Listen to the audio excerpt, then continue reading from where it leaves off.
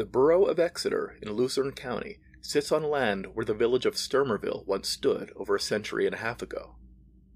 Laid out in 1872 by Captain Solomon Sturmer on a 14-acre parcel of land purchased from Mrs. Rachel Goodwin, Sturmerville's close proximity to the Exeter Shaft and other mines allowed the village to grow quickly in the years following its founding.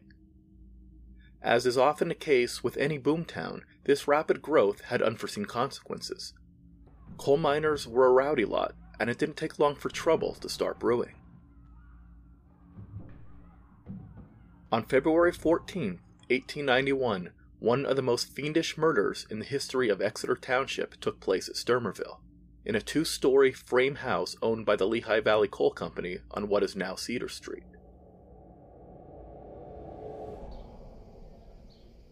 This tragedy was enacted in the home of the McMillan family, which was shared by Edward McMillan, his wife of 36 years, Anne, and their 16-year-old son, James. Edward and Anne had 11 children, 6 of whom had died, and James was the youngest. Edward and Anne were both addicted to strong drink, and their marital life was one of constant quarreling. These fights would often disturb the whole neighborhood. On such occasions, these fights would turn violent, and the evening would typically end with Edward pummeling his wife into unconsciousness, sometimes beating her to within an inch of her life. Edward McMillan, a 54-year-old employee of the Exeter mine, was a native of Scotland. An ordinary-sized man with a sandy mustache, his defining features were his missing front teeth and a missing thumb and finger on his left hand. Edward came home late on the night of February 14th in his usual drunken condition, bringing with him a bottle of whiskey from O'Brien's saloon. The McMillans drank freely until the bottle was empty, and, as was so often the case, a quarrel soon ensued. James, having grown all too familiar with this pattern, went to the house of a friend, Albert Bender, to get away from the pathetic scene. Sometime around 8 or 9 o'clock that evening, Edward was attempting to poke the ashes out of the fire when Anne said something that set her husband into a rage. He struck her on the head with the hot iron poker, knocking her to the floor. Then he struck her a second time, inflicting a deep gash on her forehead. The poker must have been red hot at the time. A physician's inspection of the wounds showed that the poker burned deep down into the flesh, the tip having been shoved beneath the skin. Anne McMillan, in her extremely inebriated state, had only been stunned by these blows. As she struggled to get up, her husband placed the poker into the roaring fire, allowing it to become red hot. He held the poker against his wife's bare limbs, causing severe burns below and between the knees, as well as her hips and groin. The most graphic description of Edward's next actions appeared in the February 22, 1891 edition of the Wilkes-Barre News-Dealer. Wherever the iron was applied, it burned deep into the flesh and left an ugly wound from which the blood spurted and trickled. The flesh quivered and sputtered as the iron sank into it, and the room was soon filled with the nauseating stench of burning human flesh. The odor of the burning flesh and the sight of the blood seemed only to arouse still more fiendish thoughts within his rum-soaked brain, for in the next instant he had thrust his poker into the fire again and allowed it to become red hot.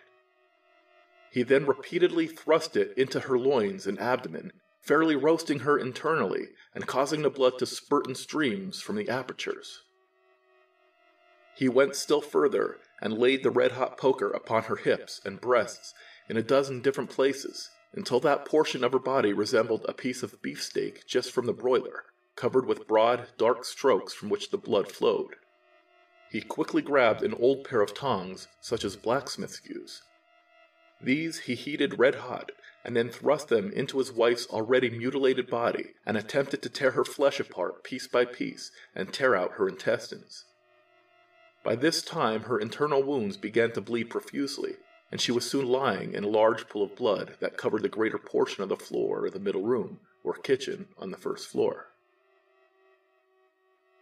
County Detective Phillips, whose investigation would help convict Edward McMillan, later declared that the butchery was even worse than what had appeared in print.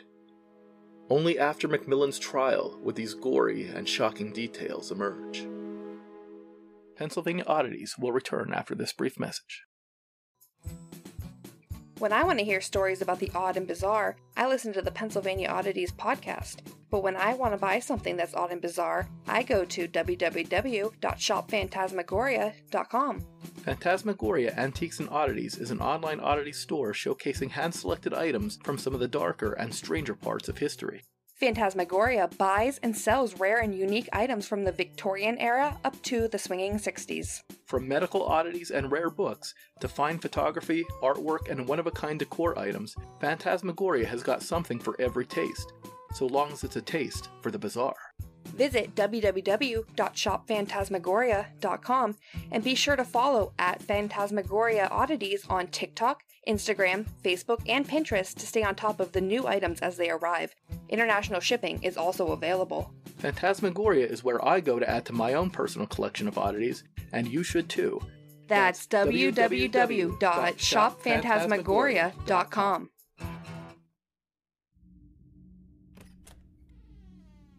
It was at this moment when young James Macmillan returned home from the Bender house and discovered his father asleep on a kitchen bench and his blood-soaked mother gasping for breath on the floor. He ran to the home of a neighbor, Mrs. Eileen McGowan, who, along with her daughter Katie, accompanied the teenager to the house, where they found Anne Macmillan on her back by the door leading from the kitchen to the parlor. The floors, walls, and furniture were dripping with blood. Edward tried to leave the kitchen, but his path was blocked by the motionless mass of his wife, who, astoundingly, was still alive and conscious. He dragged her body to the center of the room, while explaining to the astonished onlookers that Anne had tripped and had fallen against the hot stove. He then went upstairs as if nothing was out of the ordinary. After Edward Macmillan had gone upstairs, Mrs. McGowan asked Anne what had really happened, but she refused or was unable to say anything. Blood streamed from her nose and ears, but the neighbors were not yet aware of the full extent of her injuries. Only when they tried to lift her from the floor did they realize what Edward had done. Edward soon came downstairs with a roll of carpet, which he placed on a sofa, and lifted his wife onto it. "What caused her to bleed so much?" demanded Mrs. McGowan. "The laws of nature were the cause of it," replied Edward. Noticing that Anne was growing deathly pale from the loss of blood, Mrs. McGowan ordered James to find a doctor. The teenager went to Wyoming and summoned Dr. Hayes, who arrived at the house at around 11 o'clock. By this time, several neighbors had arrived to tend to the injured woman. Anne Macmillan was able to speak, but still she refused to accuse her husband. The only words she spoke were about a son who had recently been killed in the mines at Maltby. She asked when he was coming home, before her words became unintelligible. The doctor examined Anne's wounds and concluded they could not have been caused by falling into the stove. He immediately suspected the true cause of her gruesome injuries when a neighbor, Mary Ward, picked up the poker to stir the fire and screamed. Her hands were covered in blood. The doctor also located the tongs with human flesh burned into the iron. Dr. Hayes realized that the wounds were fatal and that removing Anne to the hospital would do no good. The doctor voiced his concerns to Chief of Police Hugh McGuire, who ordered Constable Michael Walsh to place Edward Macmillan under arrest. While locked up in the borough jail, Edward refused to answer any questions about the incident, insisting that he had been too drunk to remember anything. Anne Macmillan lingered until 3 o'clock on Sunday morning. "Oh, Eddie," she sighed, before closing her eyes for the final time. A steady stream of friends and neighbors came to the Macmillan home to pay their respects, but kept the affair a secret so as not to attract a crowd of the morbidly curious. A blanket was placed over the body to conceal Anne's blood-soaked dress. Coroner William F. Peer arrived at 11 o'clock and impaneled the jury for the inquest. The post-mortem examination made that afternoon by Dr. Heilman revealed that the victim's internal wounds had been even more severe than Dr. Hayes had realized. They were amazed at the middle-aged woman's ability to cling to life despite her ghastly wounds, though the hot metal had probably succeeded in cauterizing the blood vessels and staunching the flow of blood. Later that afternoon, after the community had learned the true nature of Anne's death, Edward was taken from his cell and publicly marched to Magistrate Macaulay's office in front of an enormous crowd. He was committed to the county jail to await trial for murder. He begged for a chance to see his wife one last time. The request was denied. While in the borough lockup, however, Edward did reveal to another prisoner the cause of the fatal argument. Their eldest son, who resided in Plymouth, had sent Anne $15 so that she could pay some bills. Edward asked his wife for some of the money in order to purchase whiskey, but she refused. The inquest was held at 5 o'clock on Monday, February 16th, at the Mackin House in Sturmerville. 15 witnesses testified, including Dr. Hayes, Eileen and Kate McGowan, and Mary Ward, the neighbor who discovered the blood on the poker. Testimony was also given by Dr. Heilman, who stated that several pieces of coal and cinders were found inside Anne's abdominal cavity. Edward had evidently grabbed them with the tongs and put them inside the open wound. James McMillan was also asked to testify, but he refused. After a short deliberation, the jury rendered an obvious verdict, that Anne McMillan's death had been caused by her husband, Edward. On Tuesday, the son from Plymouth took charge of the remains and had them buried in an undisclosed location, presumably Hanover Green Cemetery. On April 29th, Edward McMillan was arraigned and entered a plea of not guilty. The court appointed 2 attorneys, E.J. McGovern and P.A. O'Boyle, to defend him. Jury selection began on the afternoon of June 23rd, and the trial got underway the following morning, with Judge Woodward presiding and Assistant District Attorney Clark as prosecutor. Dr. Heilman was the first witness called, and he described, in graphic detail, the injuries he found on the body during his post-mortem examination and the manner in which they had been inflicted, along with the startling admission that the murderer had also used the red-hot iron tongs to insert hot coals into the victim's pubic and rectal cavities, creating a 5.5-inch gash. While additional witnesses helped cement the case against McMillan, their testimony was of little consequence. Dr. Heilman's testimony alone was enough to turn the stomachs of every juror, and the fact that one of the jurors, James O'Brien, was a city detective who had worked dozens of homicide cases didn't exactly help McMillan's chances of escaping the gallows. While it is virtually impossible to sympathize with the defendant, it is possible to sympathize with McMillan's attorneys. Tasked with defending the perpetrator of one of the most sadistic slayings in the history of Luzerne County, a man who killed simply because his wife wouldn't give him 50 cents to buy whiskey, attorneys McGovern and O'Boyle had to grasp at straws. Since McMillan claimed to have no recollection of his actions, the defense was built around the premise that Anne's injuries could have been self-inflicted, brought on by a combination of intoxication and menopause. During cross-examination, Dr. Heilman shot down this theory. He had examined the victim's uterus, and Anne had gone through that so-called change of life years earlier. Edward McMillan took the stand shortly before 3 o'clock and declared that he had no memory of the killing. According to McMillan, he didn't even learn that his wife was dead until after he had woken up in the borough lockup. At 3:40, the defense rested, and E.J. McGovern made a 2-hour closing argument, insisting there was no evidence proving that Edward had actually committed the murder. There were no witnesses around to see it. At 6 o'clock, court was adjourned, and the following morning commenced with an even longer plea by McMillan's other defense attorney, P.A. O'Boyle. The jurors, however, were not swayed. At 4:15, Edward McMillan was found guilty of murder in the first degree. On September 21st, he was sentenced to death by Judge Woodward.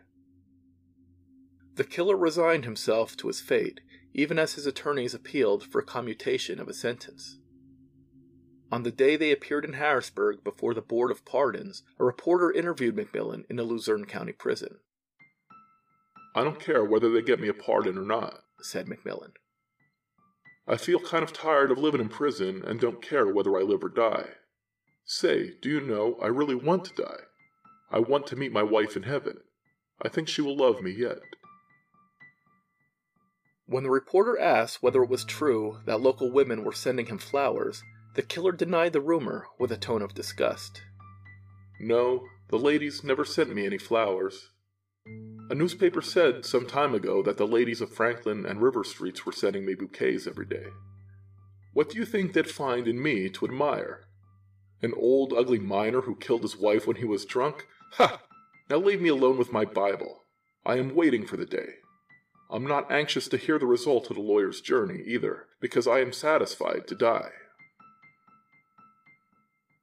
The sun rose bright in a cloudless sky on the morning of June 6, 1892. Recent rains had greened the grass, and the air was filled with the song of birds, oblivious to the grim scene unfolding beneath their wings. As carpenters assembled the scaffold in the courtyard, those bearing tickets issued by the deputy sheriff trickled through the prison gates, eager to witness the execution of the killer dubbed the Demon of Sturmerville. Meanwhile, on the high hilltop just behind the jail, several hundred spectators assembled, while dozens of children climbed trees for a better view. It was just before 10 o'clock when the last bolt was screwed into place and a trapdoor of the scaffold was tested. The instrument of death, with its 2 A-braces supporting a crossbeam 15 feet above the ground, had last been used in the hanging of George Moss in March of 1891, and it appeared to be in perfect working order. "Mr. McMillan, we have no wish to hurry you at all, but we are ready whenever you are," said Sheriff Robinson to the condemned man. "I'm ready now, sir," replied McMillan with a smile. With bright eyes and brisk steps, the killer exhibited remarkable nerve as he walked to the scaffold with a crucifix clutched in his hand, accompanied by his religious advisors, Father McAndrews and Father Donahoe. With steady legs, McMillan climbed the 10 steps to the platform, the last solid surface his feet would ever touch. The 2 priests recited a final prayer, then shook McMillan's hand. Sheriff Robinson asked him if he had anything to say. "No, sir," replied McMillan. Warden Haynes pinioned McMillan's arms at the elbows while the sheriff adjusted the noose around his neck and drew a black cap over his head. At 10:26, a loud snap pierced the silence as the trap was sprung, before half the crowd was prepared for it. Though his neck was snapped instantly, McMillan's heart continued to beat for 9.5 minutes after the drop, and the body was allowed to hang until 10:40, when it was finally cut down. At that moment, the platform was swarmed by dozens of men scrambling for pieces of the rope to keep as a souvenir. After the autopsy had been performed, Undertaker Duron took charge of the body, which was placed in an imitation rosewood coffin before being conveyed to the Hanover Green Cemetery for burial. With the Whitechapel murders still fresh in the minds of many Americans, Edward McMillan was often compared to the world's most famous killer by Luzerne County newspapers. The Wilkes-Barre Evening Leader wrote after the hanging, "The crime for which McMillan suffered ignominiously does not merely challenge Luzerne County history for its brutality. It exceeds even the horrible atrocities of Whitechapel and the butcheries of Jack the Ripper." The Anti-Saloon League would be formed by Howard Hyde Russell just 1 year after Edward McMillan's execution. As the whiskey-fueled murder of Anne McMillan occurred at the beginning of the third wave temperance movement in the United States, the McMillan case was frequently cited by those lecturing on the evils of liquor, and it is undoubtedly true that many Pennsylvanians who never touched a bottle in their lives, or those who put down the bottle for good, had been scared straight by the cautionary tale of Anne and Edward McMillan, whose 36-year marriage came to an abrupt and tragic end in Sturmerville on Valentine's Day of 1891. Pennsylvania Oddities. If you enjoyed this podcast, pick up a copy of my newest book, Pennsylvania Oddities, Volume 3, available now at www.sunburypress.com. Volume 3 features 30 remarkable but true stories from every corner of the Keystone State. And be sure to visit my blog, paoddities.blogspot.com, for over 600 bizarre tales of murder and mystery from the colonial era to the present day. The Pennsylvania Oddities podcast is written, produced, and narrated by Marlon Bressi. Theme music composed by Marlon Bressi. Sound effects courtesy of freesound.org. Listen to the Pennsylvania Oddities podcast on Anchor, Breaker, Spotify, Apple Podcasts, Google Podcasts, Overcast, Amazon Music, iHeartRadio, and anywhere else you find your favorite program. New episodes on the 1st and 15th of every month. Bye-bye.